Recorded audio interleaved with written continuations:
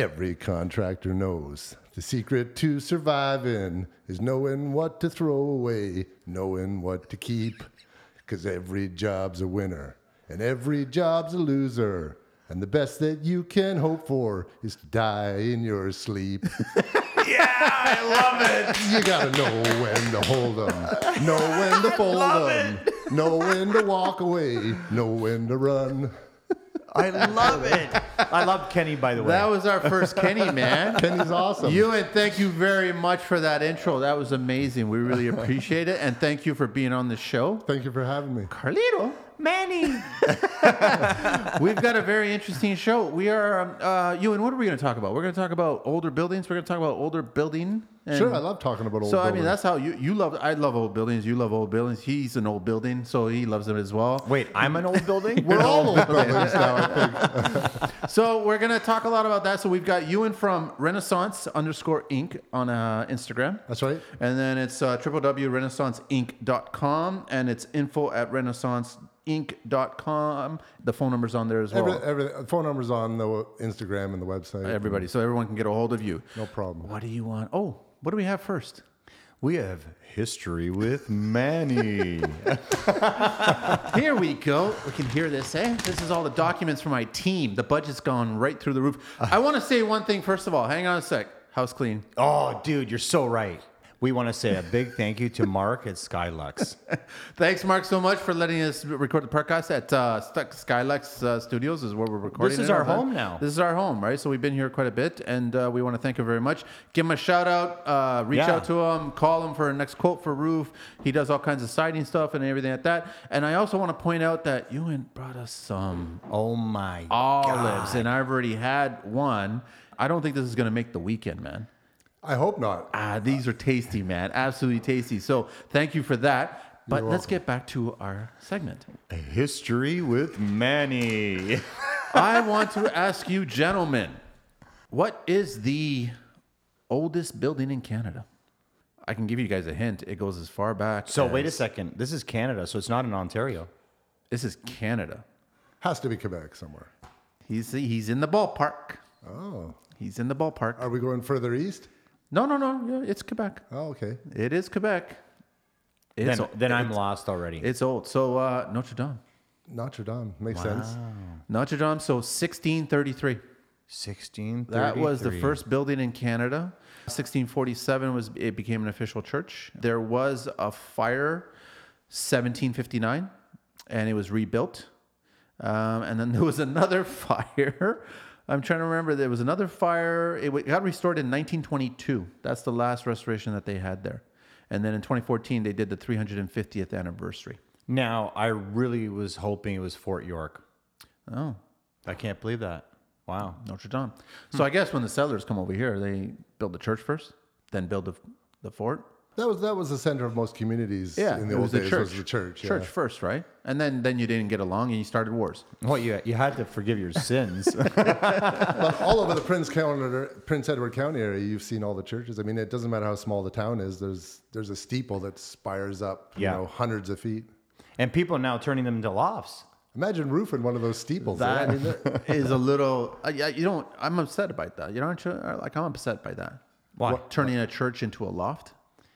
It's a holy place to start your family. I don't know about that. Okay, so that was History with Manny. All right. So I love that. Yeah. Let's get back to Renaissance. okay. So Euan, how did you get started in this business, man? You're young. You're younger than us, right? I'm older than you guys. No, you're not. I am. No, are you really? Yeah, he just told us that. I didn't know that. How old are you? I'm 52. What the? Someone beat us. I'm a senior statesman. Everybody, 90% of our guests are younger than us, man. Well, I think the average age of Instagram is like 34. I don't know about that. Like all my friends are like in between 40 and 65. They're all on Instagram. See? So how did you get started? Well, it depends, I guess, what you're talking about. My own business is about 20 years, but I started in construction as a punk. I moved to Toronto in like 84, maybe late 84. From where? Or 85, Vancouver Island. Oh, you're all right, BC guy. BC guy. Vancouver Island, I love it. It's great. Yeah, it's a beautiful place. Beautiful. Beautiful. Love it out there. UBC, North Shore, everything. Yeah. The seawall. So I moved to Toronto and I got an apartment, and I coincidentally, 6 degrees of separation, bumped into a bunch of guys that I knew from BC, and we all started living together, and they were all tradesmen. So there was plumbers, there was carpenters, there was a sheet metal mechanic, and I just wound up being, they were all a few years older than me, and I wound up kind of bumping around between all the different companies they worked for as a laborer. I got exposed to a ton of stuff, and I started apprenticing as a plumber. I worked for a mechanical company, and we did a lot of black pipe installation, a lot of sprinkler installation. And That's hard work, man. it was really hard work, but That's I why. loved it. That's I why mean, you're I a big loved it. guy. I loved it. I mean, the more Metal hard work, slivers, the better. man. All the oil and metal slivers in your fingertips. Running those threading pipes all the time. It's cool to look at. It's That's why he brought the olives oil. That's why my hands are so Was that soft. the trick when you're threading the pipes? Olive oil. no, that's only the Italians. My boss was Italian. His name was Gino. Of course, Of course it was. So this would have been your 20s, early 20s? Yeah, late teens, early 20s. Okay, yeah. And then that all came to an abrupt halt. I had a motorcycle accident, and I think everybody at this table has had one. No? Have you? Oh, I've had like 1,000. this was a pretty bad That's one. why I Oh, this was a behaved the bad way one, I eh? do. Oh, yeah. Yeah? Yeah, I had to go home and live with mom. I had amnesia for a year. Wow. That bad. I didn't know what my name was or what year it was. Oh, wow. I had like zero short-term memory, and I smashed my leg up pretty good. So, I slowly got better. It took a while. But then I moved back to Toronto. I got back into the trades, kept working. And all the talk at the time was, you're so lucky we didn't have to amputate your leg.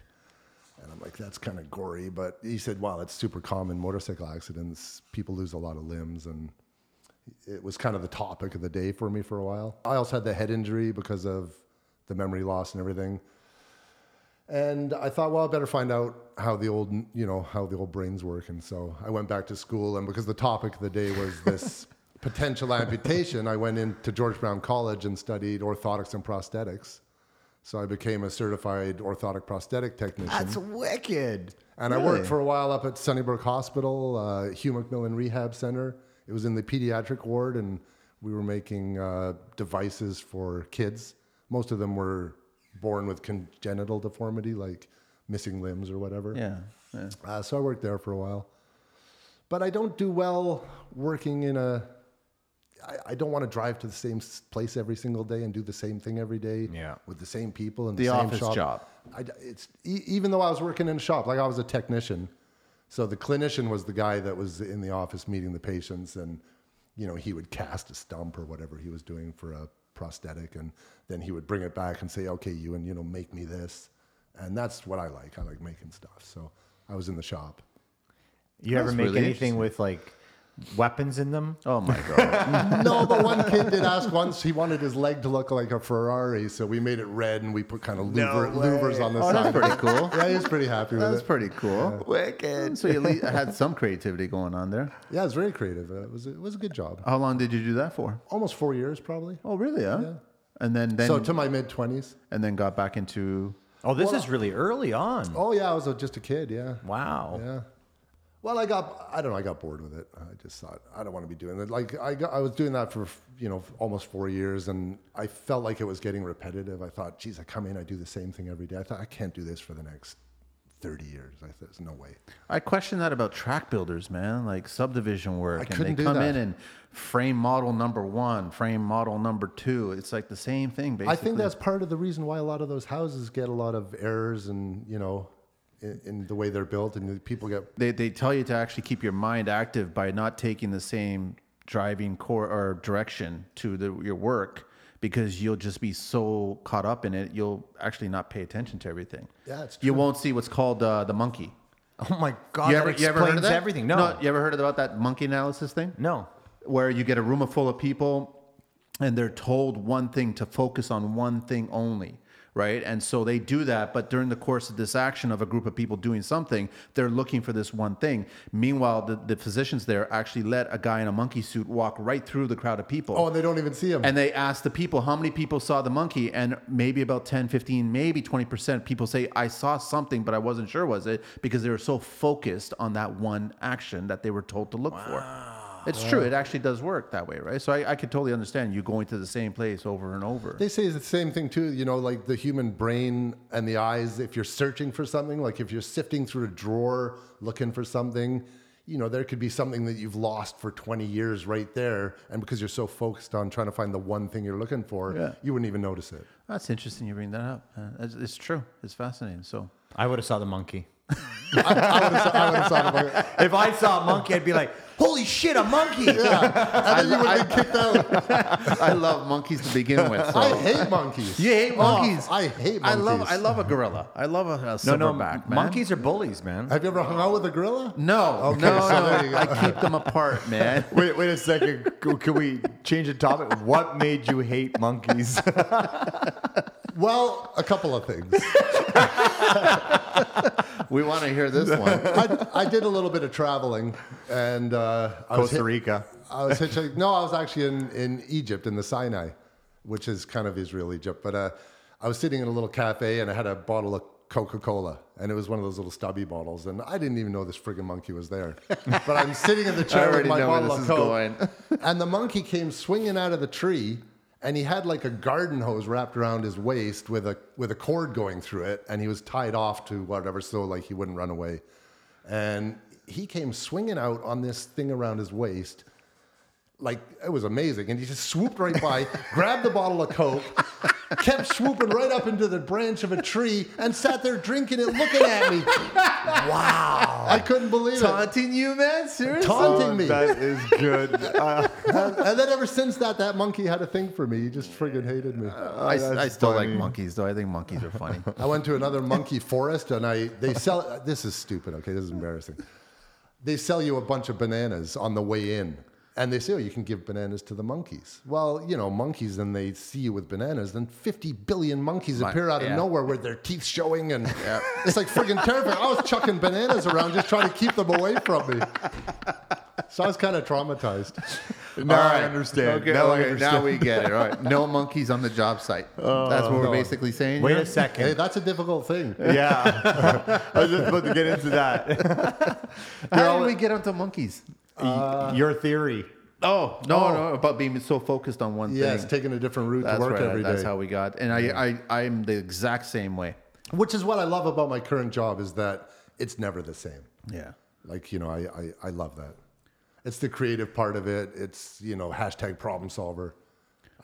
I love getting into things. It's more challenging, though, the older homes, right? You always find stuff that so many other people did over the decades. Well, guys that do new construction hate old houses because everything's crooked.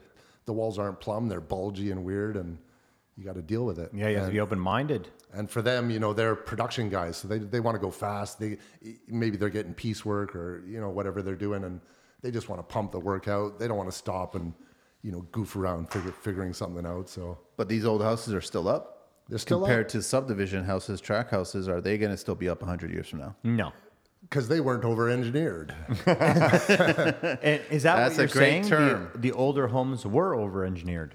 Well, I don't think they really necessarily even engineered them. I think that they just cut stuff big and they put stuff in, and they kind of did conservative construction, right? You had true dimensional lumber. Yeah. You had double brick walls. No building code. No building code back then. So I don't even know how they did that. I mean, I know there was architects. So what came first? Like The chicken and not the egg? the monkey. Well, no. See, that's what I mean. I'm bringing up another like chicken and egg thing here. Like, Did you go to a farm today? no, I'm just saying they start building houses badly, and that's what brought in the building code. Or did the building code come in first? No, you know what happened is it was during the 1970s in the U.S. when the energy crisis happened. And that's when the speed limits in the U.S. get dropped to 55 miles an hour because it was an effort to try and get people to burn less gas because they thought we'd hit peak oil and there was going to be this energy crisis. And that also launched the whole energy efficiency effort with homes. And that just escalated and escalated to the point where we are today. So That's totally I true. think all the building code and stuff started coming in as a result of, efforts toward to that effort. what was the energy crisis, right? Yeah. And now it's being abused. Yeah, and there's no peak oil. No, there's nothing at all going on there. There's But never even the older homes, they weren't all that efficient. The idea was that they weren't airtight. They were, Intentionally ventilated their homes. that's the reason why. Yeah. They were allowed to breathe that way. And that kept them dry. They had no central heating of any kind, really. They just had a wood stove in each room. Fireplaces and wood stoves. Fireplace, Yeah. And they wouldn't heat the rooms that they weren't using. They would close them off.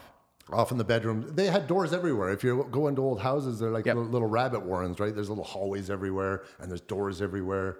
And that was all because they tried to keep heat in one room. And even before that, they used to hang tapestries on the walls and stuff. It wasn't for decoration. It was a kind of a primitive form of insulation. Wow. Interesting. Where are we at right now in your timeline? My timeline. You for just what? left the hospital, Oh. so now you're working. I finished. I stopped doing this orthotic prosthetic stuff, and I enjoyed learning. And I thought, well, maybe I should go to school and see how much I really like it. And I was still a little bit worried about how well the brain worked after hitting a telephone pole with my head. So, Ouch. I went to university and I studied geology, and I wound up in environmental science, and I wound up doing a master's in biogeochemistry, and so I guess the brain worked okay. Wow. I think your brain works better than everybody else's. Wow. So then I worked as an environmental consultant for about almost 4 years. That was the worst job I've ever had. Is it what I think it is? What do you think it is? It's very slow paced. Again, I was a kind of a field tech, so I would jump in a van and drive around, and we were drilling. Core samples or? Yeah, we were drilling monitoring wells into the ground. Okay. Mostly what we did was try to remediate contamination around old gas stations and stuff. And Okay. a lot of people don't know, but the buried tanks that you go to gas station when you fill, they got all these big buried tanks. And in the 1940s and stuff, they would have buried tanks as well, but they were just these big steel things that were riveted. And they accepted a 10 to 15% loss of leakage just through the buried riveted tank. So I would go up to old gas stations and drill monitoring wells in, and then you go in and you sample the water and you take samples and stuff. And tons of places have like a meter of gasoline or diesel floating on top of the water table underground. Wow.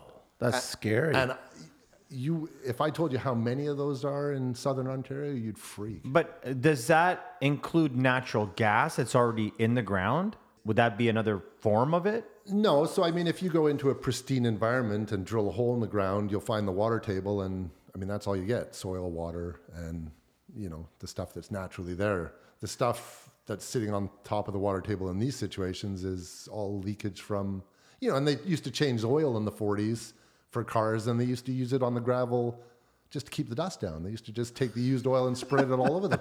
I mean, this Didn't went they on for- do that on side roads at farms? They'd Yeah. spray oil. Still they do, drive don't around they? with a truck, yeah. Yeah. I don't know if they still do. I mean, no way they do people it. would go mental. They would go crazy. Well, I see there's something like we have a farm, so whenever I drive up, I always see that it's wet for weeks because it keeps down the dust, and I don't know what they're putting on the ground. I don't know either. Yeah, it's probably oil. It's probably some kind of oil. So if you found all that gasoline sitting down there, would you recommend that they remove it, or they just? So what happened was it became law that people that owned a property that had environmental contamination, below grade typically, you weren't allowed to sell the property unless you cleaned up the mess. So I did a job. One of the jobs that really broke me in the industry was up in Oak Ridge's Moraine, which is a little town. It's a geologic feature from the glaciers, and it's what feeds all of the rivers, the Credit River, the Don River, all the rivers that dump into Lake Ontario are fed from the Oak Ridge's Moraine. And all the rain that falls up there in the snow, it soaks in and it comes down in the rivers. And this guy had a gas station. I don't know, like his great-grandfather had. It was like in the family for generations.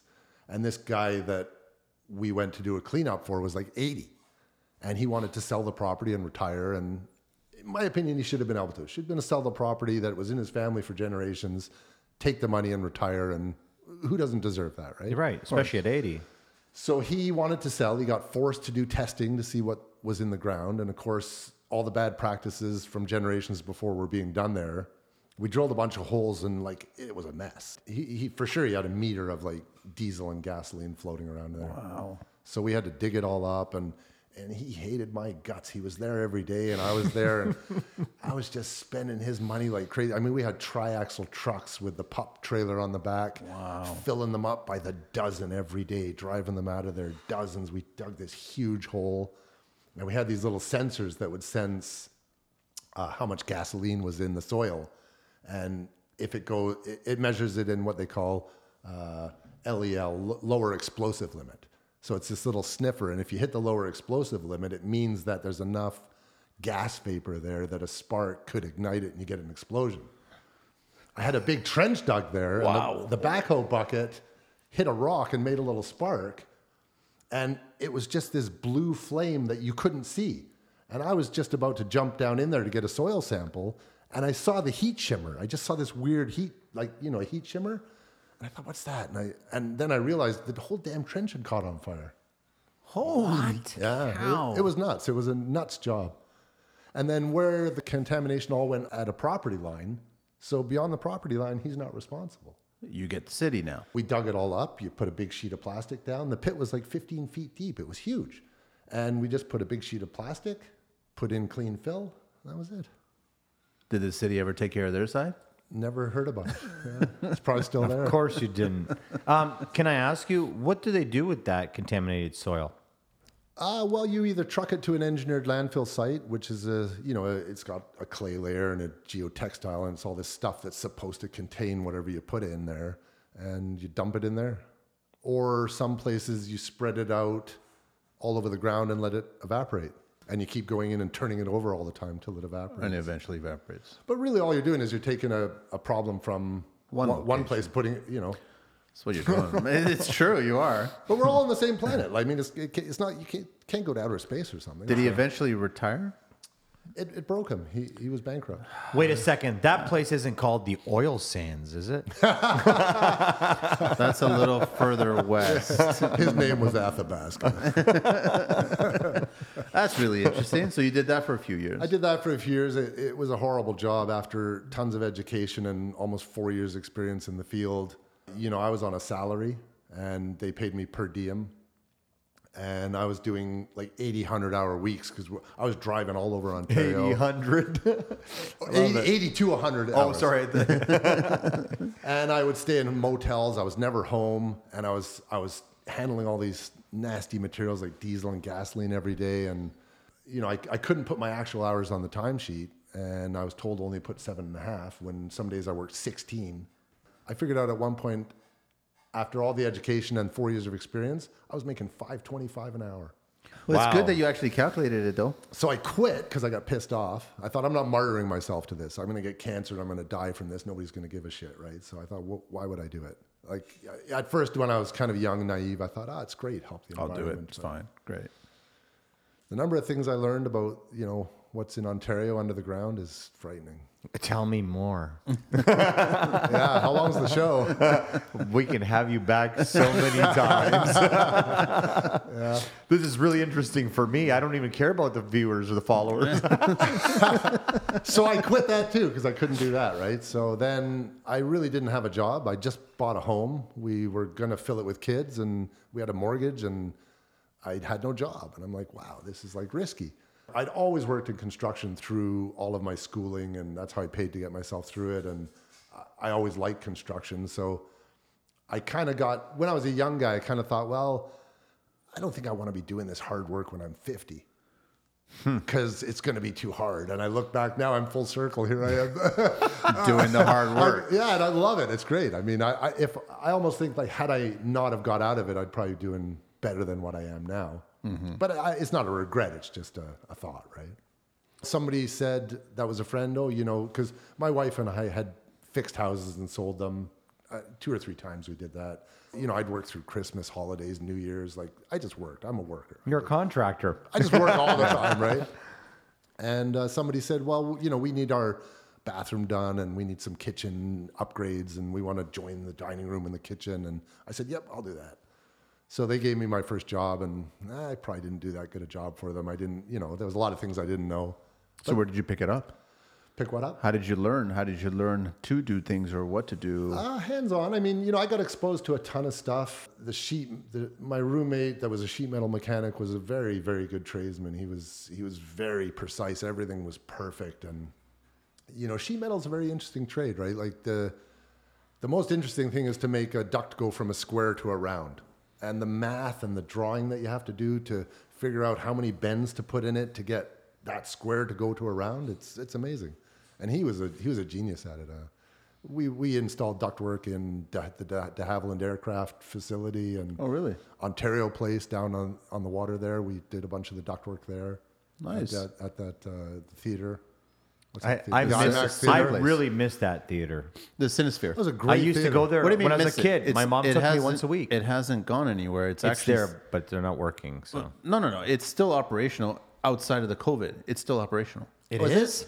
Have you guys not driven down Lakeshore and seen the banners of what movie was playing at this certain time? This is all before COVID. Are you kidding? I drive Lakeshore like when I'm changing my There's route a up. movie, they were doing a whole Christopher Nolan. Inception was there, Dark Knight was there. They all Manny, you just made me happy. What? But you got to wait till COVID now end. But No, that's great to hear. it's I still thought operational. all of it was No, shut down. It's still and same with the Like Omnimax. I thought John Tory was trying to do a big revamp of the whole Ontario that was place. a whole and- casino thing, wasn't it? it was co-op buildings. Was it co-op? Yeah, they buildings? want to do co-op buildings or casinos. You're right. They were. I thought it was I thought there was some casinos. massive repurpose of that thing. But Until that happens, it's still the Cinesphere is still there. yes, Right excellent next news. to what's the amphitheater called there now? What is- Molson Theater. No, It's changed. it's changed, isn't it? Budweiser stage. I don't know, but I watched a It should be Patch called the there a few Hardcore times. Theater.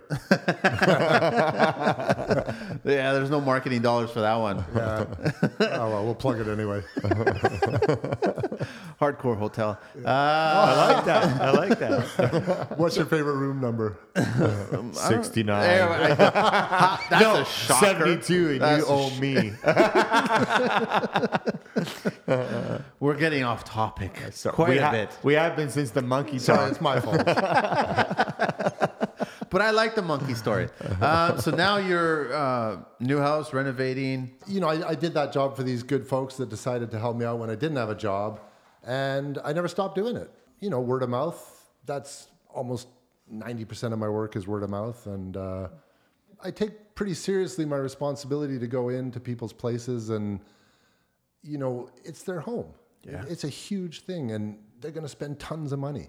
They need to be able to trust somebody. They need somebody that can come in and give them good advice, tell them things what their budget is. If you could defer something that doesn't kind of screw the construction up that we're doing, where you have to undo a bunch of stuff, throw a bunch of good money out, and then rebuild it. There's a lot of ways you can do stuff like that for people, right? Yeah, spend their money wisely, right? Spend their money wisely. Help them to spread it out over years so that they can get what they want without blowing their brains out in one big shot. And not call you names along the way. That guy cost me a fortune. Well, that happens anyway. That's just going to happen. That's just part of the business. So It's it true. just evolved slowly. I mean, I didn't really operate properly at first. I was kind of a one-man show. And, slowly over the years, you learn more, you do more, you get better jobs. You buy insurance, you get all the things, you hire people. become legit. You become legit. That's all it is, right? And you in have hi- employees or you have subs? I have employees. You have employees, right? So Yeah. you're running a business now. Oh, yeah. Young guys, old guys? A mix of both. Yeah. Most of the guys in their 30s. Good. They're good. And what do you look for in guys in your industry? A horse? A horse and a round shovel, and I'll pay him $25 a day. I'm in. Mostly, I just want a guy that wants to learn and will pitch in and do whatever. I mean, we're in renovation, so it's not like I used to run ads before you could do it on the internet. I used to run ads in Yellow Pages? in newspapers. Yeah. Community newspapers. Just put little ads in newspapers looking Yeah. for, and I ran them all the time, and they were expensive. You get this little tiny 2-inch by 1-inch ad on a page full of them, and it costs you like $160 for a week or something. I'm pretty sure they're cheap now. I bet they are. I bet they don't bring many leads either. No, they don't. My buddies were telling me they were spending $60,000 on half a page in the Yellow Pages Yeah, In the yellow pages. per year. but I think that brought leads, right? I Oh, mean, it paid off. It worked. It definitely paid off. Yeah. But I mean, don't you guys agree that construction is mostly word of mouth? So do ads really work? I think there's different construction models. Like, if you want to do a volume business where what you're trying to do is get as many leads in as you can get, you try to price accordingly. So if you get, say, 10 leads, you want to win 3 or 4 of them. But that's a lot of hustle. I mean, you've got to be pumping quotes out. You got to be running to visit people. I don't really know how you look after people really well doing that. Yeah. I mean, I can. So there's guys that can, right? Yeah, because your clients expect you to be on the site, but then you have to actually feed the business. Yeah. So you got to be off the site. Which is where another thing that I look for with a guy is a guy that can get onto the job site, make good decisions when I'm not there. Like, I can't be the guy that only makes decisions about everything. I'll teach you how to do it. I'll support you. And I always say, like, hey, pick up the phone. There's no such thing as a stupid question. Never. And even if it is a stupid question, who cares? We're communicating. Yeah, and it'll probably give us something to talk about, right? Do you have a problem with the guy showing up on time? Yeah, so, well, some guys are super punctual, but they got other big flaws in their game. Like? Like they don't seem to learn. They'll make the same mistake like over and over and over. I'm like, what? Is that a confidence? They're not paying attention. They're not looking for the monkey. Or there's no commitment. I mean, another thing I learned is, you can't incentivize people to do a better job at work by paying them more. That's for sure. I 100% agree with you on Because that. I've tried that, right? You give a guy $30 an hour and all he thinks he is prima donna. You're so right. So, it's tough because do you do the carrot or the stick, right? If you do the stick, you're an asshole. No. If you do the carrot, you're still an asshole. As a leader, if you're not an asshole, you're not doing your job properly. I think so. I mean, when I was young in the trades, this is back, a long time ago. I mean, there was no cell phones on job sites when I was starting in the Pager? trades. Pager. Everybody had a pager, yeah. The plumber that was my roommate, he had a pager. He got, all the time, 911 calls all the time. He used to send me out. He'd say, take the truck and go do that service call. He goes, I don't want to do it. I'm like, Pete, I'm not even a plumber. He goes, it'll be fine. Just go do it. Especially in the winter when it was burst copper pipes. He hated those, right? But I loved it. I'd say, I'll go do it for sure. And it was for a company. I'd be like, well, how am I going to invoice them? He said, just cash. Just ask for cash. But that was the Wild West days. That's how you learn. That's how it The was Wild done. West No, days. that's I how love it's it. done. But you're a licensed plumber? Well, I did my apprenticeship, and the motorcycle accident kind of stopped all Stopped that. it from there, yeah. And when I got back, I got distracted. I did a bunch of other stuff, and That's what you remember. that's right. And what's your name? Call me Charlie. You got it. On that note, let's take a little break for our next segment. Building talk with Manny. He always gets it wrong. It's building code talk, man. Okay, let's do it again. Take 2. Building code talk with Manny. This might be an easy one for you. Uh-oh. Masonry support. All masonry shall be supported by what? 2 particular materials are accepted in the building code. Lintel? Well, materials. What are the materials? Steel, Yes. concrete. Yes. Those are the 2 materials that you're only allowed to use in the building code to support masonry. Makes sense. Kind of basic, but you'd be surprised by we start seeing some people. Stone should be on there too. You should be able to support it with Well, stone. it just says here, except the masonry, veneer walls are permitted to be supported, foundation wood frame during construction. That's basically it. So, And it's yeah. interesting you say that because I guess most of the houses you work on are all rubble foundations. They are. Yeah. Or brick. Brick, double wall brick, right? Triple in the basements. Wow. That's right. It became a triple in the basement. Yeah. You're seeing more Sitting on a brick footing. on a brick footing. Yeah. I'm doing a house now. You were there. The Oh, brick that's footing. that one there, really, huh? Sticks 2 inches out. Then there's triple width. Then it narrows down to double. And then the double goes all the way up to the roof. Let's get into that. But that was Building code talk with Manny. he never attends the meetings, man. So I like the older homes, but I'm always dumbfounded that you do see that. I've seen like flat stone as a footing, boulders sitting on top of that, Yeah. and then the joints are fingered. Like they're starting to fade away. They're not waterproof. But the thing is, structures haven't moved. They restore beautifully too. I mean, Yeah. you can pack them with Type S if it's a good solid stone, and I mean, the foundation is, we usually do the inside and the outside, and waterproof from the outside, which you'll agree is better than waterproofing from the inside. Of course, Well, I that's know. the cheaper fix. cheaper way, but It's a Band-Aid. Yeah, But can I ask you? at least it gives you a safe, clean environment to live in inside, right, where you don't have mold issues and. But is it not a fact that basements in Canada were never meant to be lived in? They were just really storage or any True, yeah. basement, I think, in any home at a certain It's a fairly new idea for people to be living in basements. You still got a lot of southern cities in the States that have no basements at all. Yeah, and it's crazy down there. They don't have frost. I mean, they scrape off 6 inches of soil and it's bizarre. I don't get that. I don't get that. I don't understand that. It'd be hard to do, wouldn't it? Can you imagine like just scraping off a little bit and start to put a building? Start on? building. Yeah. it is pretty crazy. Yeah. Wasn't that how it was in New Orleans? No, what we did was we took 100-foot pillars, ran them into the Well, ground. you did that for hurricane purposes, though. No, we did that because it was swampy area and is that nothing okay? it would just sink in. There's no bearing on this. anything under 100 feet, you basically lose your house. It'd sink, settle differently. You guys were going how far down? 100 feet plus. That's expensive, right? How many? It is, but when you can live in a great area so close to the city, it made sense, right? And then what we do is we'd pour footings around it and start doing our rebar, and then we'd do a footing just to hold it in place. Everything was on stilts, so we never had basements. You could park your car underneath the house, but there was no livable space or there's storage. not. You find old buildings around here that are basically on stilts too. They're just old logs. They would just sink old logs into holes and sit Oh, the I house haven't on seen that yet. Yeah. Really, huh? I've never seen that either. That's pretty cool. And they're not rot? You know Barbarian Steakhouse down at Elm and Young Street? Yeah, I love that place. That's got a double basement below it. yeah, with the wine cellar in there. Well, when they dug that second basement, all the footings they found of those old buildings down there were wood. Wow. Perfect condition, right? No oxygen, that's why. Well, at least I know But you moisture eat good steak. still, though, right? They're soaking wet, but no oxygen, so no rot. So they would get wet, they would stay wet, or they would get wet and get dry? They stay wet. They stay wet. Then. Yeah, And so as long as the wood stays wet, it's fine. You know, like they salvage logs these days that Yeah. were sunk in the bottom of a lake or whatever for 300 years, and, And they they're pull them up. perfect condition. Yeah, same thing, right? There's no oxygen down there. It's cold.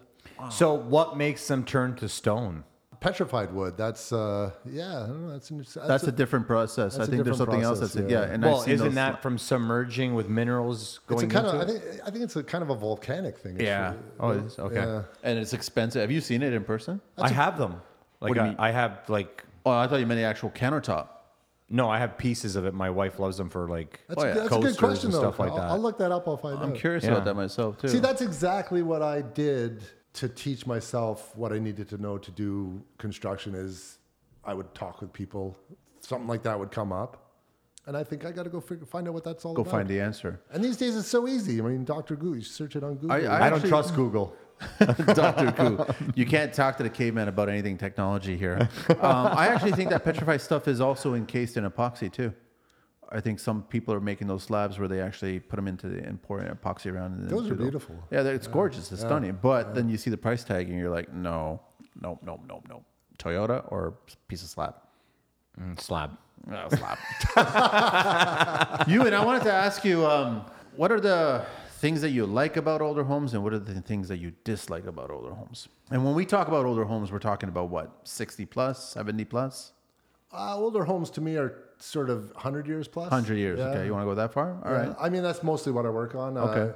You know, the house we're working on now is from the 30s, and that's a kind of a young house for us, really. Okay. Wow. Yeah. They were all built a certain way back then. Yeah, it's pretty much all we do is on super old houses. What I like about them is, you know, they're just. I don't really know what I like about them. Oh, sorry guys, I'm looking over here and talking to I don't know who. I was lost in thought. We're over here. You don't know what you don't like about them? I don't know what I like about them. I mean, they're beautiful. I like the style. I like that each one is unique.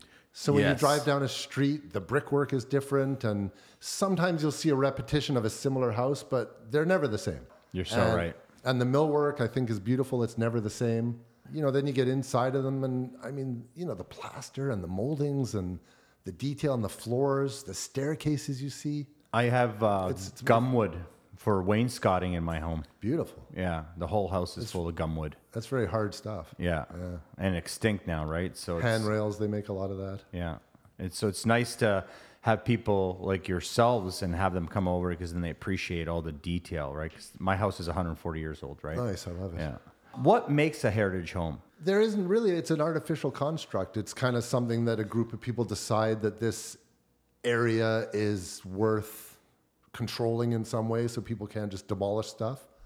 You have to apply for this, right? You have to request the status? Yeah, you do. Yeah. Okay. So there's some streets in Toronto that you would drive down where you would look and say, this has to be a heritage area, and it's not. You can do anything you want to them. You can demolish them and put a new thing in, and there's other areas where you can barely touch them. Have you dealt with heritage? Oh yeah, a lot. Yeah. How was that? Is that fun? They're good. They do have a passion for what they're doing, and I think their heart is in the right place. And it's like anything else. You just have to work with them, right? And if you're doing the work that you're doing, what you're supposed to be doing, almost always, it's some kind of neighbor that phones up and says, "Oh, they're making a change. I don't know if I like it." And then, some building official will show up and, they'll be like, "What are you doing? This is designated area." So I always just say, "Come on in. I'll show you. I got nothing to hide." And I'll show the windows that we're doing, and I'll show them the mortar that we use and what we're doing. And generally he's on the phone like, "This guy's doing a great job. We should just leave him alone." Then I see stupid things like we did, restorations in Cabbagetown, and we're held to all these strict guidelines. You have to have wood windows. They've got to be wood inside, outside. There's all these different things. And then somebody right across the street takes out all the original windows and puts in like these Home Depot vinyl things with the gold. So how did that work? How did that happen? Client I had that we did all this restoration work on, he says, "I did all this work to my house, spent a ton of money, and it's original and beautiful." I look out my window across the street and I see all these white vinyl things. And he called up, whoever he called up, and said, "That's not supposed to be like that." Nothing happened. Of course. They're still there today. That's not right.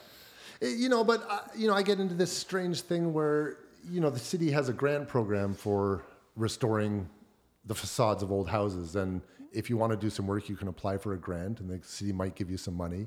Is it worth it? Well, you cede a lot of control, right? I mean, as soon as you sort of accept money from the government, they're going to come in and sort of dictate what you're going to do. Yeah, they bend your arm a little bit. Again, which is good and bad, but it can be difficult. What were you asking me? No, I was just trying to get an idea of working with them. I've never worked with them, and I'm just curious about, like, they're coming in making sure that you're not, I guess, you're cleaning the brick, you're tuck pointing, but you have to replace it with lime. Is that the idea, that you have to still stay true to the original? Well, or you don't? How does that work? Where's the fine line in heritage? I don't really know. I've worked for many, many years with Restoration Mason, who happens to be a female. She's incredibly talented and that's fantastic to hear. Working with lime mortars, she's super talented. How'd you find her? Going around in the city, 6 degrees of separation. Wow. Somebody who knows somebody, and whenever I'm driving through the city and I see cool jobs that are going on, I do it less now, but I used to always stop, go talk to the guys, go meet the people, ask them for a card.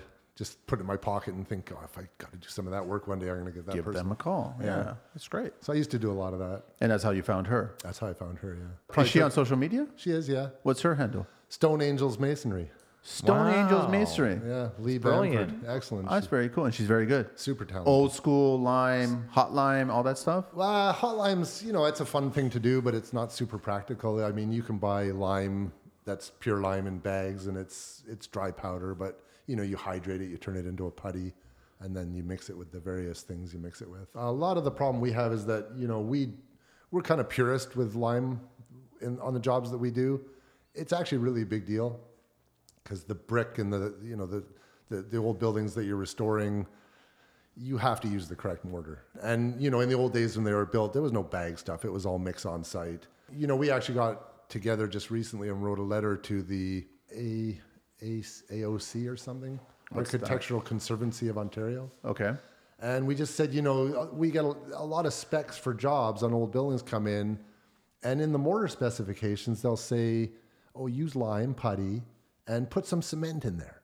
And we're like, why would we do that? That's a really strange thing to ask us Who's to do. saying that? The engineer? Well, wouldn't that change Architects. the coloring too? The coloring's fairly easy to control with oxides and different things. So, you have to do a bunch of mixes and compare them and try to get them right. So mixing cement in there, is it going to make it... Makes it harder. Makes it harder, Yeah, which so means it's going to crack. You always want the mortar to be the sacrificial element in a wall.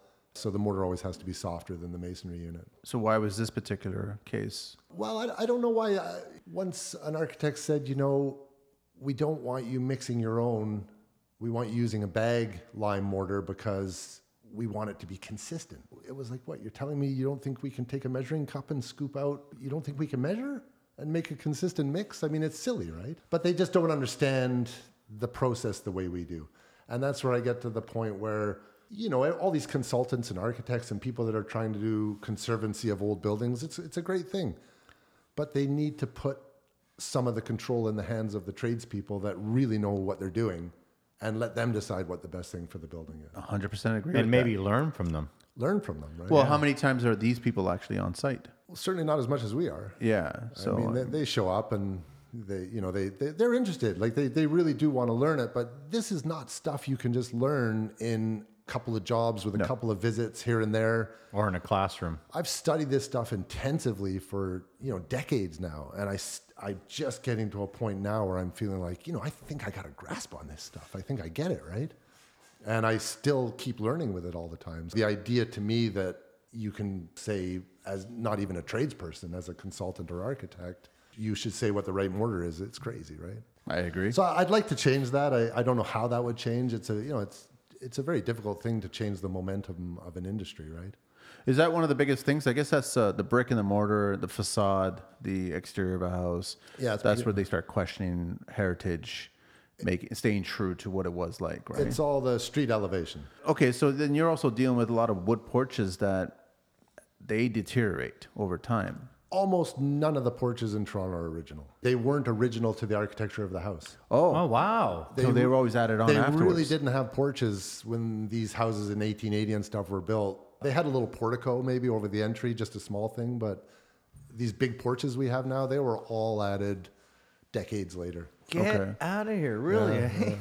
And the only reason I know that is because I've taken so many of them apart and I can see details on the original facade of the house that they never would have spent the time and money to build it that way if they were going to cover it up with a porch roof. So they're not going to put in some super expensive stone lintel and fancy little brickwork detail in a little raised panel effect or something and then put a porch roof over it. And cover it up. Or they put tongue groove beadboard on the underside of a oriel window that sticks out. They're not going to do that. They would just use flat boards and then bury it with whatever the porch is. What are the shameful things that you see being done to these beautiful, classic homes that you want to see changed? I think it's become improved an enormous amount. I mean, the 70s and 80s were a brutal time in Toronto for old buildings, right? Everything old was bad. Tin Men. They gutted them, took all the boilers out. Baseboard heaters. They made them into apartments. They started adding 8-inch aluminum siding. Square boxes inside. Yeah, they didn't want to restore. They didn't want to spend the money. They just want to cover it up and make it look relatively pretty for sale sign. Yeah, speed work. That's all it was. We ended up keeping the boilers, just upgrading to more efficient, and we kept all the rads. I love boilers. I love rads. Hot water heat. Yeah, I don't like forced air heat. It's the best way to heat a home. And it's pretty crazy because our house is 140 years old, and during the summer, it's not hot. During the winter, it's a little cold, but you can turn up the rads and it's fine, right? I live in a 140-year-old house as well, and I mean, the cold spots that we have, they don't bother me. I mean, it's character of the house. Yeah, it's just part of it, right? Yeah, like the basement's the cold spot. But there are people that bothers a lot, and one of the biggest things that I learned in the industry is you can't judge people, right? I mean, people like what they like. People have the taste that they have. And I'm not here to judge any of that. I'm just here to offer the best construction advice and, try to steer them in a good direction and help them make good choices about stuff. So if you've got a heritage house and you've got a really high-pitched roof and there's slate on that roof, you got to replace it with slate. Repair it with slate? Slate's super expensive. I don't think there's any mandate by the city to put slate on a roof. It's a personal choice. Yeah. The other thing I also discovered recently, not 4 or 5 years ago, a lot of that shingle work or siding work that you would see way up at the tops of certain sections and certain details of homes, it's actually not wood, it's terracotta. Yeah, the scalloped. I never even knew that. Yeah, I didn't realize that, and they're non-existent anymore. To repair any of that stuff, how would you repair any of that? Well, you can order them from England and have them shipped over, and they still make them. They still make them for there. They've got factories in England that are operational still today, and they've been operational for 300 years, and they're making the same original bricks they used to make. And that's brilliant. Yeah, I was really impressed by that. Very, very impressed, because that would last forever. Yeah. The only reason I guess it would come off is if it's Mother Nature or wind or something like that broke it off. Water's the Or enemy. water, Water's eh? the enemy of everything. Water gets in and a little bit of rot. So if the eaves troughs aren't maintained properly, or the water's getting in, Winters and snow and it'll expand and all of a sudden pop it off. or people do funny things inside and they create a condition where the house can't dry like it used to, and that'll lead to rot. So they start falling off. It's true. But they're pretty stable. I mean, it's amazing. You come across a lot of the gas lines. So the old gas lights. Yeah, a ton. I love the electricians that decide to run their wires through those old gas lines. You ever seen those ones that are little tiny quarter-inch? Yeah, I know. Yeah. I know. Tiny, but it's I don't know if it was smart of them to do it or not do it. I don't understand that they're It running. was super cool. I mean, the history of that stuff is that's all coal gas. So they used to process the coal downtown. I mean, we're talking 100 years ago. And they buried all these gas lines throughout the whole downtown core. Yeah. They produced this coal gas. And, we take gas piping into the house for granted today, but they were doing it 100 years ago. And that's how they lit up the whole house. Yeah, and you get a little gas lantern, and it would have been beautiful. I would have loved it. Have you found different kinds of stove exhausts in these older homes? Because they were basically just open cooktop areas, but they had to exhaust it somehow, right? Yeah, so they would just punch a hole in the side of the wall into the chimney, and they would just Dive right into the chimney and let it go through the chimney itself. and the flues of the chimney were just parged, and up it would go. They didn't line them or anything. They didn't need to at that time. I get a lot of problems with that in old houses where they have wood burning fireplace, and all the mortar and stuff inside the flue has degraded. You'll get smoke coming through the mortar joints, through the pot lights into the living room and stuff. Right? So it's like, you can't burn this fire anymore because a little spark could get pulled in and burn your house down. Back on the lathe, and all of a sudden it could be an issue. So then we got to put a liner up, and Have you done a lot of wet certified fireplaces for people? yeah. So the wet certification is something that fireplace guys I talk to, they're kind of like, it's one of these things, right? It becomes more of a burden than a benefit, but you're stuck with it. You kind of have to, because the You have to, insurance, yeah. if you want to keep the wood burner, the insurance won't. Yeah. What's the burden? I'm not a wet fireplace specialist, but It's expensive to begin with. Really, really expensive to do it. we have put them in. I mean, you put in a wood burning unit, and you put in the vent, the proper double wall vent that goes all the way up, and it's essentially a wood stove at that point, not really a fireplace. The trickiest part is getting the liner in there, making sure that it could fit in there. Really hard. Yeah. Because they're usually way too big. And then you're dealing with homes that are, chimney's got to be what, 25, 30 feet? Yeah. And then you got to get that liner all the way down. So you have to actually make some openings on the way down to get it down. Yeah, and you either do that inside or outside. You do it outside, you're tuck pointing everything. It's a big job. It's a big job. So for the listeners right now, what kind of projects do you take on? Pretty much anything. I mean, I'm mostly motivated by what a job pays. I mean, if a job pays what I need to operate and stay alive, I'll do anything.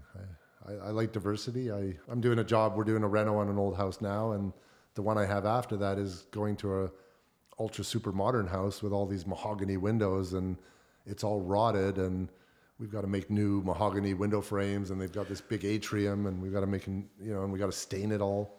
I thought mahogany was an extinct wood also now. African mahogany. I mean, they have sustainable practices where you can still buy mahogany. It's pretty easy to get. For you. It's pretty cheap wood actually too. Really, yeah? Yeah, it's There's no restrictions in Canada, or? Oh, apparently not. I guess I'll just say, yeah, we are recording. I was like, we're not wired here, but yeah, we are wired. Well, if he's buying it, it's obviously there. Well, I actually do like mahogany. African mahogany. I It's like beautiful it a lot. wood. It's I a mean, beautiful wood. a ton of doors these days, entry doors, they're all mahogany. What were the original doors? The original doors? Pine, they're all pine. They were all pine then? Yeah? Yeah, you get some that are oak, but most of them are pine. And they were just painted over the Yeah, years. they were always intended to be painted. Yeah, you want to cover up pine. Most of the trim in the old days was intended to be painted because paint was a kind of a luxury product. Really? And it was a kind of a reflection of wealth when you could paint. Wow. Over staining? Over just having bare wood. Okay. And it's the total opposite now. Yeah. That is so funny. And now we want to see wood, and it costs a fortune. And people want to strip all the pine and leave it exposed now. And it looks nice. I mean, Pine's got a nice grain when it comes to that. It's not finger joint pine. It's a solid piece, right? I seen a guy stain some pine in a chocolate, and I loved it. And I didn't think I would. I'm not really a pine guy myself, but Yeah, I'm not a pine guy either. yeah, but he did a chocolate walnut color and it looked amazing. I was like, that's pine? And he's like, yeah. And I'm like, that is really cool. I'm going to remember that. You can stain anything to almost look like anything, right? There must be a dream project out there that you go window shopping all the time. There's got to be a dream project out there that you want to work on. What is it? My favorite projects are getting old houses downtown, gutting and modernizing the inside, and restoring the outside. Those are dream jobs. You like that? You'd like that modernized glass railings and open concept and on the inside? Yeah. Clean, modern lines inside, and modernizing all the mechanicals and insulating the house properly and making it a comfortable, energy efficient house, but having the whole outside restored to its original look. It's a great thing. It is nice. What are you known for? I guess just what we've been talking about, downtown old houses.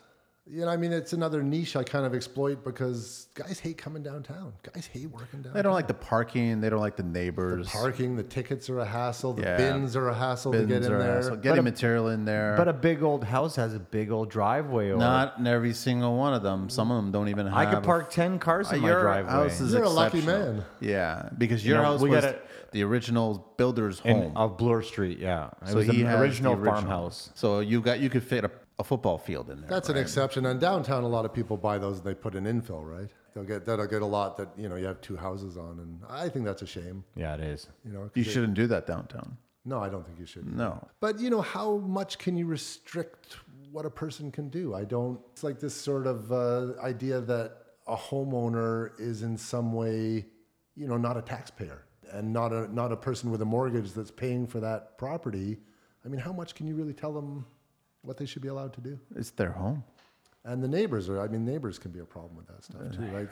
They get fussy about what color you painted, and they call the city and they say, we're not happy with this and that. And What's the reason why the neighbors are the way they are? Is it because you're making a house look better than their house, so they don't have the house that used to be the best looking house? I think that's a part of it, jealousy, or Is it actually the noise that we make and the dust that we make and the parking that we do? Is it really that? Or I think it's you're making a house look better than yours. That's all. the dust is a part of it. The dust, the mess, the mud. It drives people. But crazy. that all goes away. It eventually disappears. The beautiful house stays. But you know how it goes, right? Nobody really thinks that way about anything. They're not going to think, oh, these guys will be gone in 6 months and this is going to be great. and it adds to my property value. So That's what it's about to lead to. That's how I think about it, right? That's how they should be thinking of it. If someone's investing $4 million next to me, I'm going, In the last 10 years, I've seen homes on my street go from $1 million to 5.5. Yeah, it's a little bit It's scary. crazy. Yeah. It's made it unaffordable for a lot of people to buy houses.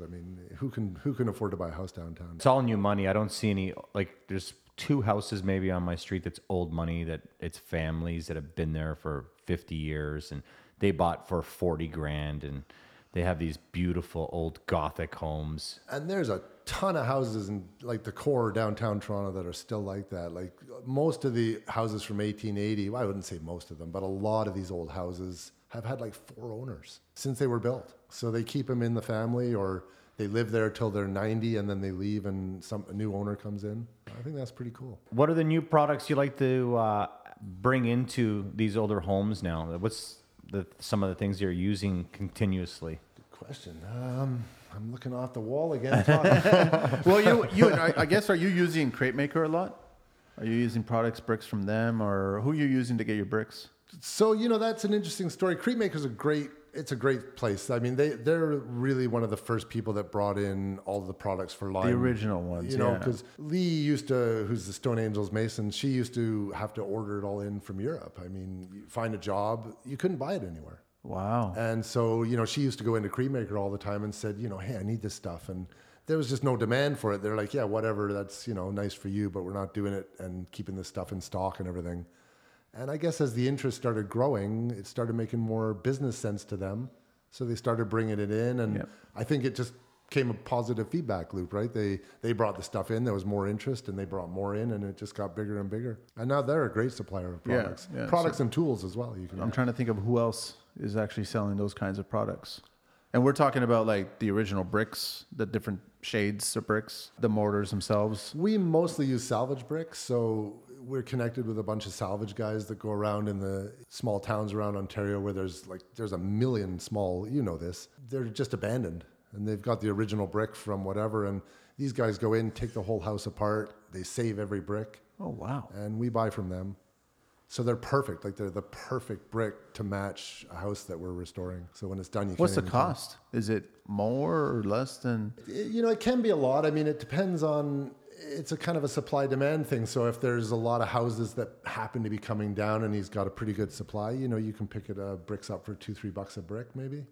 But if there's not many around and it's a specialty brick or whatever, then it could be $5 a brick. That's pretty cheap, actually. That's a lot of money. That's a lot for one brick. Yeah, that's a lot of money. Yeah, and you can. Is it cheaper than ordering something from Europe and having it shipped here, and you're paying for weight? Well, that's where crate makers coming in now, right? So I mean, their bricks are down to what, maybe $1.50 to $2 or something. Yeah. But they're brand new, old looking. Yeah. Right. Brand new, old looking. The problem there comes is their hardness, right? It's how hard are the bricks. Yeah, it's still different, and trying to match it to what's already there for a century. That's where the challenge is. So does that mean that you have to do the whole area? You just can't tie it in, or do you mix it up? You shouldn't tie it in, right? You shouldn't even use a hard brick in a soft brick building. And the problem with that stuff is that you will not see the damage that will do to the building for 40 years. Yeah. Because it's water, right? The water gets in. It just takes a long time for the damage to happen. But by the time it does, it's too late. No, this is really interesting because usually we're always talking about, modern homes. And that's like the big thing is everybody wants to just build these new modern homes. But I was going to ask you, because I haven't been paying attention to Vancouver, but are there a lot of older homes in Vancouver? Because I'm under the impression that they're building a lot of modern homes in Vancouver. Yeah, tons. I mean, Vancouver doesn't have the same depth of history that we have even on the island. No, yeah, even less, I think. Really? Well, yeah? Victoria, that's not true. Victoria that's an established kind of it's very old. A lot of very hippies there. Yeah. A lot of elderly there. But the buildings that you would have outside of a city center like Victoria in the country would have just been simple structures. I mean, there weren't a ton of people building mansions like we have downtown Toronto or somewhere. Are you saying that like Toronto is one of the oldest areas for homes? Is that? Well, all of Southern Ontario. I mean, all the way from Kingston all the way down to Windsor. I mean, there's every single little town packed and loaded with these old buildings. The main drag is all from late 1800s, early 1900s. They're nice to drive through and see. And just those little back streets right off the main drag, you get a little street, one or two over. Yeah. And they're all these old brick stone buildings. They're beautiful. Picton's loaded with nice buildings. I know, and I was just about to get to, I think you just gave me a new bug. Usually look for tractors. Like I'm a tractor guy, so I'm always looking for tractors.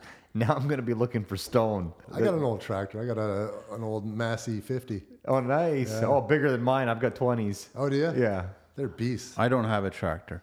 I'll give you one of mine. I got one sitting. But speaking of, give you one. Wow. Speaking of that, one. So what tool brand are you? I'm not really married to a particular brand. I like Bosch a lot. They've got some great stuff. Oh, I was waiting for Hilti.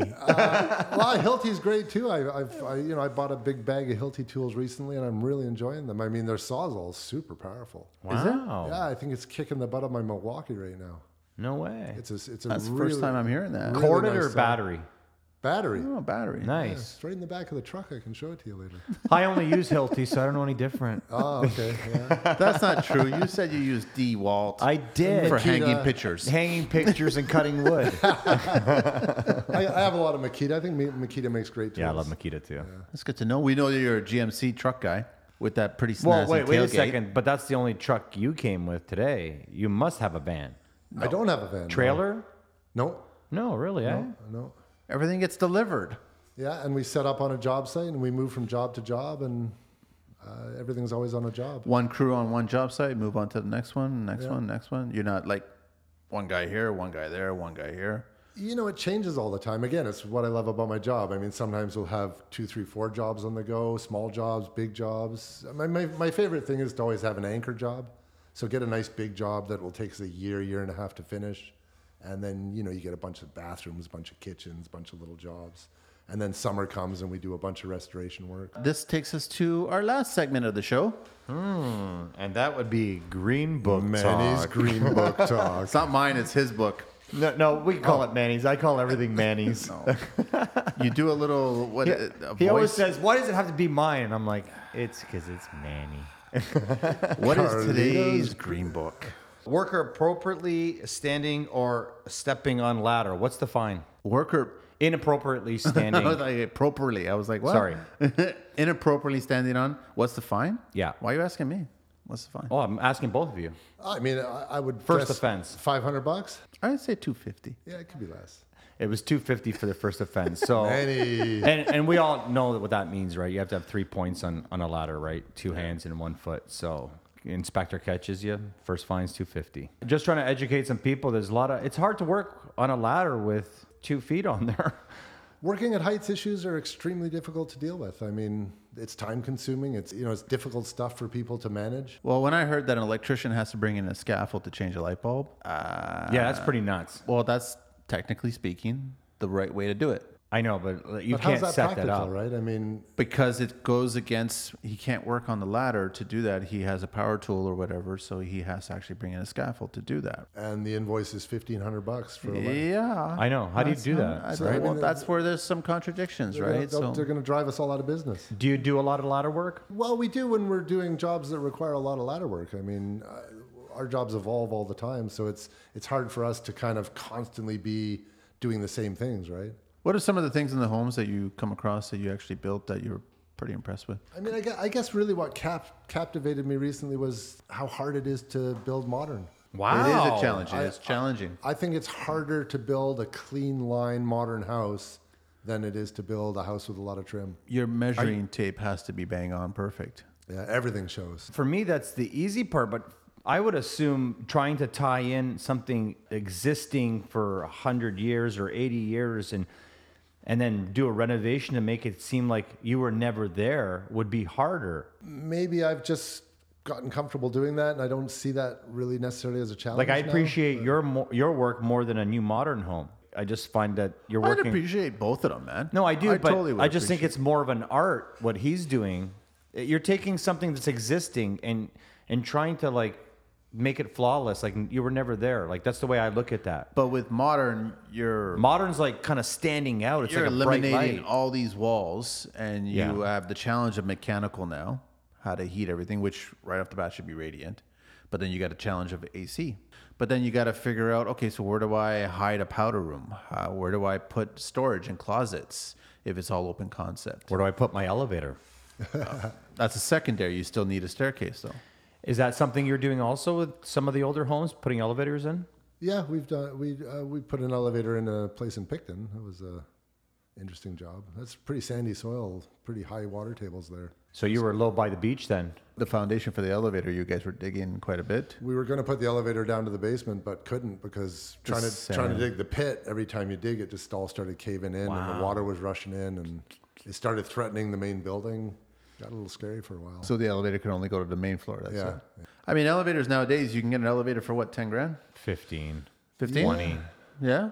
I mean, I think for a residential place, A 2-person elevator? it's a different thing than for just a single family dwelling is a different thing than a condo or something. Like even a small condo. My wife, she builds homes. She's doing townhouses right now, and every single townhouse has an elevator. Are they like the pneumatic ones, or are they? I'm not sure. I haven't been in there, so I Every single one's got an yeah. elevator? Yeah. They're tiny too. On right? Avenue Road, right around the corner. Four-story towns, or- Treasure Hills, the builder, and they're building some pretty crazy townhouses. It makes sense because I guess that when you get at that certain age, most people started thinking, let's downsize and get into a condo, or let's downsize, get into a bungalow. Or let's just stay in a house and put an elevator. Or let's move into a townhouse, pretend it's a condo, but it's still a feel of a house, right? Elevators are a game changer for sure for people to stay in their home, which is a great thing because who wants to leave an area that you get comfortable in, right? Yeah, that's what it is. You got your roots. So I'm interested. There must be one nice treasure you found in one of these old homes. A safe, some coins, I'm still looking. an old gun. Lots of bottles, probably. Lots Love of old letters. school bottles. A lot of bottles. We used to find a lot of bottles when we were doing the environmental stuff because they used to use them for French drains. They would just dig a giant hole and just throw all bottles in there and then backfill on top of it. Yeah. We found an old Gatorade had like a mother of pearl in it, and it was embroidered Gatorade. Must have been like the first Gatorade out, and I was like, That's wicked. Are you serious right Yeah. now? Oh. No, you're not being serious because Gatorade's not that old. I know, but I'm saying like if you look at 1820 Gatorade. no. I'm just saying like for me it was nice to see a bottle that was embroidered with glass instead of plastic crap, right? Comes to mind like that, that classic Ironworks picture in New York. Oh, yeah. I think they're drinking Gatorade in that picture. I saw a meme that was hilarious where there was a cop up there giving those guys a ticket. I saw that for one recently not too. social distancing. Come on, you can think outside the box, Manny. No, now you got me all stuck. I'm gonna Google Gatorade and when it got started, and if they ever made, they had glass bottles back in the 90s. Yeah, I don't remember that though. It's like I remember being like 14, 13, and I don't remember glass. They did have glass. I would have never guessed Gatorade came in glass. It Yeah. did. The original color was green, the very first flavor. But this was like a mother of pearl, and I was like, really, like, what the hell is You're that? really stuck on this pearl, huh? I think the stuff you were talking about earlier about going into an old place and matching it, making it look like you were never there, that's more of a preservation thing. So, in old buildings, there's restoration or preservation or just renovation. I never heard that term, so. Yeah, what, preservation? Yeah. That would apply more to buildings that are government owned or that are these kind of big institutional buildings. And you get a lot of them. The city of Toronto owns a lot of buildings. Like Frat houses and stuff. Like down around the, the Roundhouse. Yes. With steam whistle roundhouse. Yeah. And in High Park, there's a bunch of old buildings and, they do preservation work to those. So you go in and if there's a little rotted area on some trim or whatever, you don't rip the whole piece of trim out and copy and match it and put a new one up. You trim it carefully where it's good and original, and then you tie a new piece in. That makes me think about like if you're a contractor that's working on government buildings, I guess you got to be seriously vetted to be even considered to work on these buildings, right? Yeah. Super hard to get those jobs. I mean, Yeah. I don't even bother bidding on them anymore, really. Would you make a lot of money on them, or would you? Not according to the original. So I got invited to do a restoration work in Aurelia where they had all these old cottage houses that they were going to turn into the dog kennels. Okay. And I was like, I want that job. That's like a super cool job. So I tried hard to win it. I put in a really good bid. I had a lot of really good talks with the general contractor, and I put in my price, and he's like, it's a really detailed quote. I really like it. Nobody's ever given me a quote like that. He goes, but it's a little high. You got to shave it back. And I said, but I can't because I'm not coming up there as a volunteer. I'm coming up there to make a living. He said, don't worry about it. I'm like, what do you mean? He's like, I'm the king of extras. Well, is it that? So I said, what? He goes, you're going to come across everything that you find that wasn't itemized, and it's going to be an extra. And that's how you make your money on the job. And that's how you do the job. And you're totally right. That's how you bid low and you make your money on extras. You're totally right. A lot of these public tender jobs that go out like that, like people can't figure out why does it start at 50 million? It turns out to be 220 million. And that's exactly the reason. That's the game, right? So the original budget figure that was reported was the low ball figure to win the job, and then it's extra, and that's Okay, what if we did that in the real world? You couldn't. You couldn't. Yeah. Because we would be fired and we wouldn't get another job. Can you imagine a homeowner Yeah. saying, "Oh, you're going to spend $400,000 on your reno," and meanwell later it's $12 million. Yeah. You can't get away with that. Well, you'd own the house. You could put a lien on it and own the house. That's Shark Tank behavior. Not something I would do, but for $400 million. But you're bringing it up. Bringing it up. But it's a whole different game. I mean, that world of even in renovation, restoration, preservation, whatever it is, old building work, that's a whole different game than the residential. I'm just trying to think of like if you actually got hired to remodel parts of our prime minister's home or the White House or whatever. That's been making me mental because I would love to go do that. And I've seen the numbers that they sort of put on the renovation or It restoration. has to be public, right? So all these numbers have to be out there. Right. You get into those jobs and you're stuck. I mean, they hang around your neck like an albatross forever. Yeah. I can imagine. They'd still probably be there right now. But if you pulled yeah. it off, though, if you pulled it off and it turned out great, then you're pretty much set. I would think so. Yeah. That's how I'm just thinking about the networking. Oh, by the way, I did this house. And then You might recognize it. and it is how it works. You win one good job like that, and I tried that hustle for a while, beating the street. I mean that's a hard game to do, right? And when I got word of mouth working and, the work's coming and it's like, wow, man, why am I going to go chase all this stuff that... But you got to stay hungry too, right? It kind of keeps you sharp by doing that. Because I think if you just sit on what you have already, then you're going to go back into that routine where you're going to do the same thing over and over. Driving the same route every day. Right. Yeah. And then all of a sudden you're seeing the monkey, right? That's just how it is. So I think it's Or you're missing the monkey. I really hate this monkey. I'm going to be seeing monkeys on the whole way home. I know it for sure. Listen, have you not seen Trading Places? Yeah, it was a long time ago. There was a monkey in there, okay? But yeah, I think it's important to stay, because I think what's happening is all the younger guys are doing it. We keep hearing about the younger guys coming on the show, and they would do what you were talking about in the beginning, and they actually stop at all the job sites and go in there and give up the card and get the number, and then all of a sudden they get to work. If they're doing all the hustling, then just because you're at a certain age, it doesn't mean you should stop hustling. But you do also know they're going to learn all the same hard lessons that all of us had to learn. Because they'll go in and win a job, but at the end of it, when they've got $5 in their hand, they're going to be like, damn. Wasn't worth it. Wasn't worth it. Or that cost me $5. And then the problem with that, well, that's even worse, losing money, right? Yeah. I mean, I'm not even just talking about a drop in your profit percentage. I mean, when you're actually spending your own money to fix somebody else's house. Yeah, I've been on projects where I've literally had to just disconnect from knowing that I'm not making any more money, and I had to finish the project with a smile and just finish it happy. And it's been more than once. I've been there lots of times. Yeah. I think we've all been there. Yeah. It's very demoralizing, right? It's just how it is. Where you sit there and you go, you know what? I could have just stayed home and did nothing, and I'd be in a better situation. But that's why it's only a particular kind of person that does the kind of work that, we do. It's very true. I'm curious, are you still on the tools? Oh, yeah. So you love working? I love working. I've been at times in my career where I wasn't really on the tools a lot. I had a great crew. Things were going great. Things change all the time. So, but every time, when I'm in the office for too long, I go crazy. The body hurts. It doesn't feel good. I don't know. I don't like it. The body hurts. It doesn't feel good because you're sitting down too much. Yeah. Wow. It's true. Once you're active and you get going, you keep going, it all goes away. A body emotion stays in motion. You're totally right. We were talking about sleep the other day, and I told Manny I sleep maybe 3 to 5 hours. Yeah, that's just stupid. That's all you sleep every day? Yeah, that's stupid. 3 to 5 How hours. do you do that? It's going to catch up with you. It doesn't affect me. It's going to catch up. What affects me, though, and this is what I'll get to, Is because 10 hours of Manny sleep. is not my doctor. What does affect me is when I sleep 8 hours. I wouldn't take you as a patient. I honestly feel like I'm broken.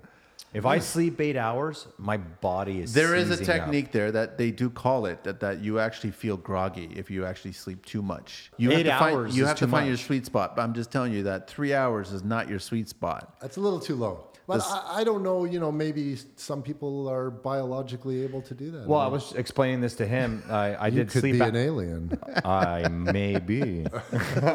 I am Croatian. When I did my sleep apnea, they brought me back again and then again. And the guy said, I didn't think your numbers were right. You're hitting 6 different levels of REM sleep in 3 hours, where most people take 10 to 12 hours. And some people don't even get past 4. Is that what he told you the test was for? No, I actually went to the test because I snore like a bear. Oh, you're a beauty. Yeah, thanks. You know what? I've been punched too many times in the nose. Deviated septum, right? I can't breathe out my left. Hang on. Oh, thanks for that. They can ream that out, You know what, though? Someone said to me, your nose is crooked, and I kind of like it. And I said, you know what? You're right, this character. It's remarkably straight and do you nice need looking. Thanks. Next to the chunk on the side. So if you had anything you could change in construction, what would you change? Holy man, small question. I know, I better look at the wall again. Tiny question. Tiny question. Tiny question. Say it again. If I could change anything in construction, what Anything would I change? at all. What would you want to change? You know what I would change? Carpenter's pencils. We're not talking to you, Manny. We did. No, I actually love Pika. carpenter. I love carpenter. I will take a carpenter pencil over a Pika any day. I love my Pika.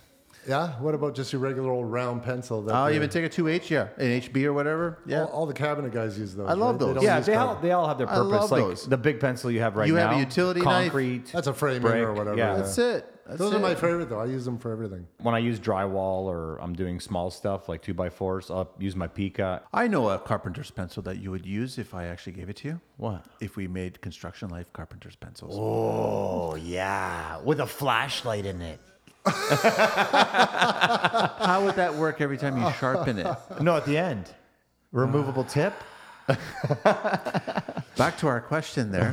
What would I change in construction if I could change anything? I think I would try to figure a way to make the relationship between the contractor and the designer or the architect an easier one to manage.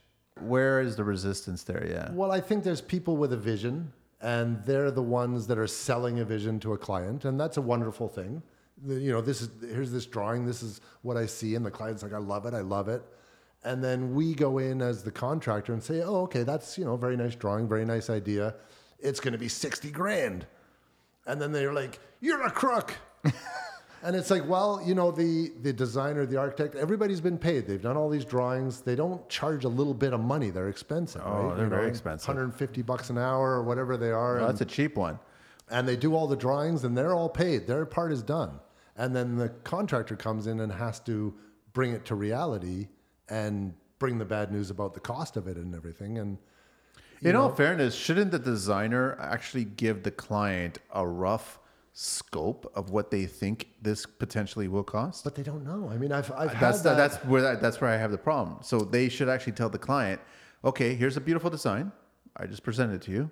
We are in the $300,000 to $350,000 range, and go out to contractors and expect to get 3 bids in that range. But they don't do that. Well, they've also got their contractor in their pocket that they always use, and they've got that little tight relationship. So, the other guys that go in to bid the job, it's a kind of just a process thing, right? It's like, we got to get 3 quotes, but we already know who we're going to hire. And then you get into the world of, I guess, the designer will give the job to their in the pocket contractor. Yeah. And then their extras would come up or their revisions would come up, and then their contractor's getting the bid. And that's a little unfair now, right? So... And I don't know if people do this, but when people have those kind of tight relationships, I think there's always a little bit there's always that kickback, major kickback going on. I would like that kind of thing. I would like it to be more transparent. How do we do that? It's a huge thing to change. I have no idea. I think it is transparent. You just have to ask. I tell people all the time, if I'm dealing with one of my trades at your site, and even if I'm not doing the work, there's a 30% write-up. I got to call the guy, I got to chase the guy, I got to come to the job to look at the work. But I think we're talking before you get to that point, right. When you're trying to bid a job and, here's the drawings, here's the specs on everything, and you sit down, as you guys have probably done. I mean, how many times have you been up at 1 a.m., 2 a.m., and you're trying to grind through pricing? And exactly. You want to click send, but you're terrified, so I'll wait till the morning, and you get up, you spend more hours looking at it, and... then you finally submit it and you have no idea who else has submitted what. You have no idea who's got relationships with who. And it's just, you're kind of winging it. And it's a huge investment of time that you never get back. And so how do we change that relationship? I mean, I think the designers and the architects should be a lot more transparent with their designs. Well, I was just talking to my designer. I haven't worked with her in about a year. I've just been doing callbacks for other bad contractors, and me and her were just catching up outside before I came in. It was really nice to talk about pricing with her, where she's been in the last year, how to change those pricings. I'm just laughing because I was actually on the phone watching you, and you were in your van talking, and your hands were moving all over the place, and your head was gyrating all over the place, and that's who you were speaking to? Yeah, I was talking to my designer, and she was just talking about problems she was having with contractors and delivery. So what problems are she having with contractors? She only has really a few guys that she can trust. Nobody delivers what they say they're going to deliver. One of her big pet peeves is they set a price and then at the end they're chasing for more money, and it's not nice. It's not good business. Who sets a price? Who's chasing for money? A contractor sets a price and says, "I'll do that bathroom for $25,000," and Which is too low. Depending on the bathroom. Depends on the bells and whistles. I'm on the same page. Yeah, but he's probably doing benches and niches No. and curbless and radiant. No, he's doing a regular bathroom. To you, that's a regular bathroom, but when you're doing blue-collar bathrooms, people can't afford those things. That's true. They don't want a bench. They don't want a niche. You're putting in a vinyl tub surround and that kind of stuff. It changes the math, right? Yeah. She was saying to me, contractors are coming back for an extra $5,000 or $10,000, and it's not right. You already got paid for that. If you screwed up, that's your own fault. And I agree with that. Yeah. I think if you've priced a job, unless it's some discovery that you make, that's some bizarre thing that you That's different. If you can explain it, but otherwise, yeah, you got to stick to your price. I still think that the designers, even with the architects, they're always given parameters on the budget of a structure that they have to design. So clients are telling them, here's our budget, so start drawing for our budget. Then the designer comes in, and don't clients ask the designer for a budget? I think what happens, what happened to me, I'll tell you a little story. I built a building it was a commercial building. It was an old building that we modernized and fixed to make it into offices. And the architect who did all the drawings and stuff, she was a young architect. She was trying to make a name for herself, and she did a good job. But she sold the client that this job could be done for like $150 a square foot. So she was misleading the client. Oh my God, $150. That's like nothing. I know. I'm like, what are you kidding? That's impossible, right? And years later, it turns out that she's not even doing residential work anymore. And I said, well, why? And she goes, because there's no money in it. She goes, I'm doing commercial now because that's where you can make money. But I'm like, yeah, but you always undersold. Like, you can't tell somebody it's $150 a square foot to build their house. No, that's like 1980. Yeah, it's like crazy, Yeah, right? It's like 1880. No, 1980, that was possible. And so when I came along and said, well, what about these old joists on the second floor where, you put your 6-foot level up and there's a 2-inch difference between how they're all flushing up with each other. I said, I've got to frame all that. I've got to flush all that up to get the drywall on. I said, I can't just put drywall on it like it is. And she was kind of like, well, why not? And so I had to kind of explain, okay, fair enough, you don't know, whatever. I don't mind walking through and explaining it. The reason I'm explaining it is because that has to be paid for. Yeah. And when the place wasn't gutted and we finally gutted it, there was like 4 layers of drywall with furring strips in between. And by the time Scratch we got coat. back to the original structure, that you could tell that there'd been a fire there and, there was a ton of stuff to fix. See, those are the designers that I won't agree with, right? Because they stop their work at the face of the drywall or the face of the plaster. They don't realize that there's other stuff that's going on behind. And that's an inexperience in the industry from our point of view. Yeah. And, I don't know what it's like to sit down as an architect with a client who, you want to sell that dream, that vision to them. And then you do that and you invoice them and they're talking to you about cost. I think there's a problem there when somebody that isn't in the business of actually doing the construction is having a conversation with somebody who's paying for it about cost. Right? Yeah. I've got a solution. A contractor should be a part of that conversation. I got a solution for your question. Your question and your answer. I think every designer should spend a solid 2 weeks on a construction site for free. Internship. Yes. Kind of thing. And I think every contractor should do the same with a designer. Internship. Both sides get a very good wake-up call on how either side works. They'll be a lot more respectful on both sides. I don't think that's a problem. Like, I think if you work with somebody for long enough and you build a team, like, say, for example, we talked to Jim. Jim has guys that he's worked with for 25 years, and he will not change those guys. You get to understand. I don't know, but we're talking about designers and contractors here. Yeah, but I'm not talking about contractors and subcontractors or employees. But I also think that when a designer gets a job, there's not always a budget there. Like, if you're hiring a designer, there's always a budget from day one. Yeah, but it's not as realistic as it is with hiring a contractor. Usually when a homeowner hires a contractor. No, but the disconnect is that the designer or the architect has sold something to the client and then on paper, and now it's being given to the contractors to actually make it a reality, and they come up with the real numbers of what it's attached to.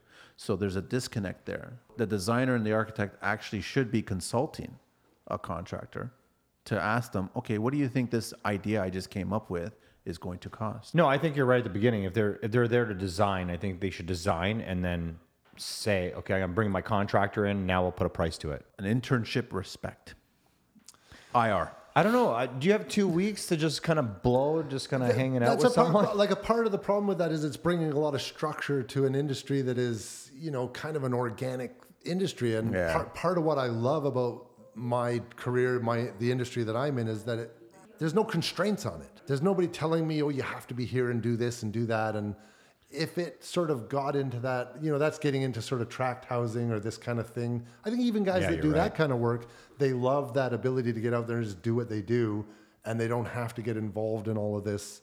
They're kind of free spirits, right? I'm speaking of it from the custom, like the renovation side of things. So I think if you just add that extra element to your business, I think but not regular renovation. But how do you manage that if you have a client who wants to do custom renovation and they've got a designer or architect, they sit down with them, how do you bring a contractor in at that point when... I think the designer architect should be consulting, should be speaking with the contractor. Yeah, you're totally right. Regarding the drawings themselves, before it gets presented to the client, they go, listen, the client has told us their budget.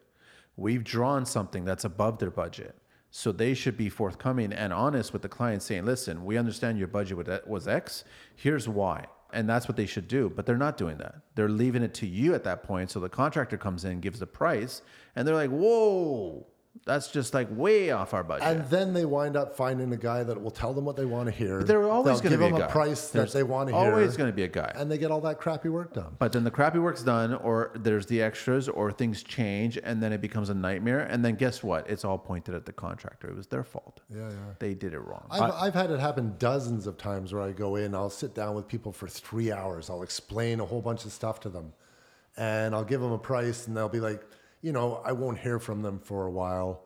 And then 8 months later, I'll get a call and they'll say, it's been a fucking disaster. And they'll be like, I've been through 3 masons and I've had 4 carpenters and they're all gone. And I spent more now than what your price was originally. So true. And then they say, can you come back?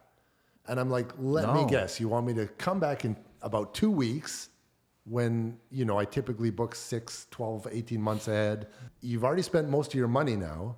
And you're going to want me to build on top of the junk that they did. I said, I got to rip it all out. We got to start from zero again. To get it to what you were going to give them in the first place. And now they don't have that. And now the budget's gone, and they've also got a bad attitude because they're suspicious. But this would have been corrected. This would have been corrected if the designer architect was open and honest at the beginning and telling them exactly what this stuff then they probably wouldn't do the job at all. Then if you're not ready to do the rental, then don't do the rental. Or they scaled massively down. But here's the sad thing is that the architects got paid, the designers got paid. That bugs me. That's the problem I have. What I'm starting to notice is that the song and the dance that I'm not doing for the customer is what's selling the project instead of the truth of what they should get. Like they're getting someone coming in, dressed really well, beautiful hair, talking the big part, the mumbo jumbo. And then I come in dirty. I tell them how it is. And they're like, no, I don't want the truth. Who is this monkey? Yeah. Who's the monkey? I don't know why, but I just looked over at you and I saw a big banana. Something's happening here. Okay, on that note. That was your nose you saw. On that note. It's crooked. Yeah. Euan, thank you very much for joining the podcast. Thank you very much, guys. We really appreciate it. This has been educational and fun. That's Euan from at Renossance _Inc. Yes, sir. Instagram. And it's www.renossance.inc.com and it's info@renossance.inc.com. Phone numbers are on websites, Instagram. You find him there and he'll do an amazing job. And we had a lot of fun. And you have any more questions? No, you don't. Oh, I got tons, but he's got to come back. We love talking. You're coming back. Thanks again, Euan. Really appreciate it, man. Thank you, boys. Thank you so much for being here. And we learned a lot of stuff, not just about monkeys. Did we? I'm not sure what we accomplished here tonight. No, we learned a lot of stuff, man. Carlito, get us out of here. 416 TO, baby. Out. Banana.